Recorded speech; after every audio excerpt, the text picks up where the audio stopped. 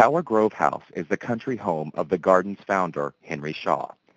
Shaw opened the garden around his country home in 1859 and oversaw its first 30 years. After 100 years of use as a private home, school, dormitory, and office building, the Tower Grove House underwent meticulous renovation. Furniture and materials once belonging to Shaw were located and returned. It opened to the public in 1953.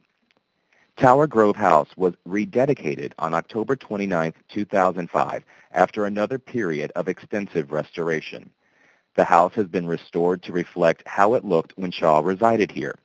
Today, staff and volunteers encourage visitors to take a step back in time and experience the country home of Henry Shaw.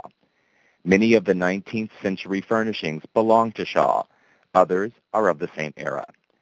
Timelines help visitors discover how Tower Grove House was used after 1889. Voices from the past tell stories of those who helped build Shaw's garden. The garden has grown over the last 150 years. Come inside and see where it all began.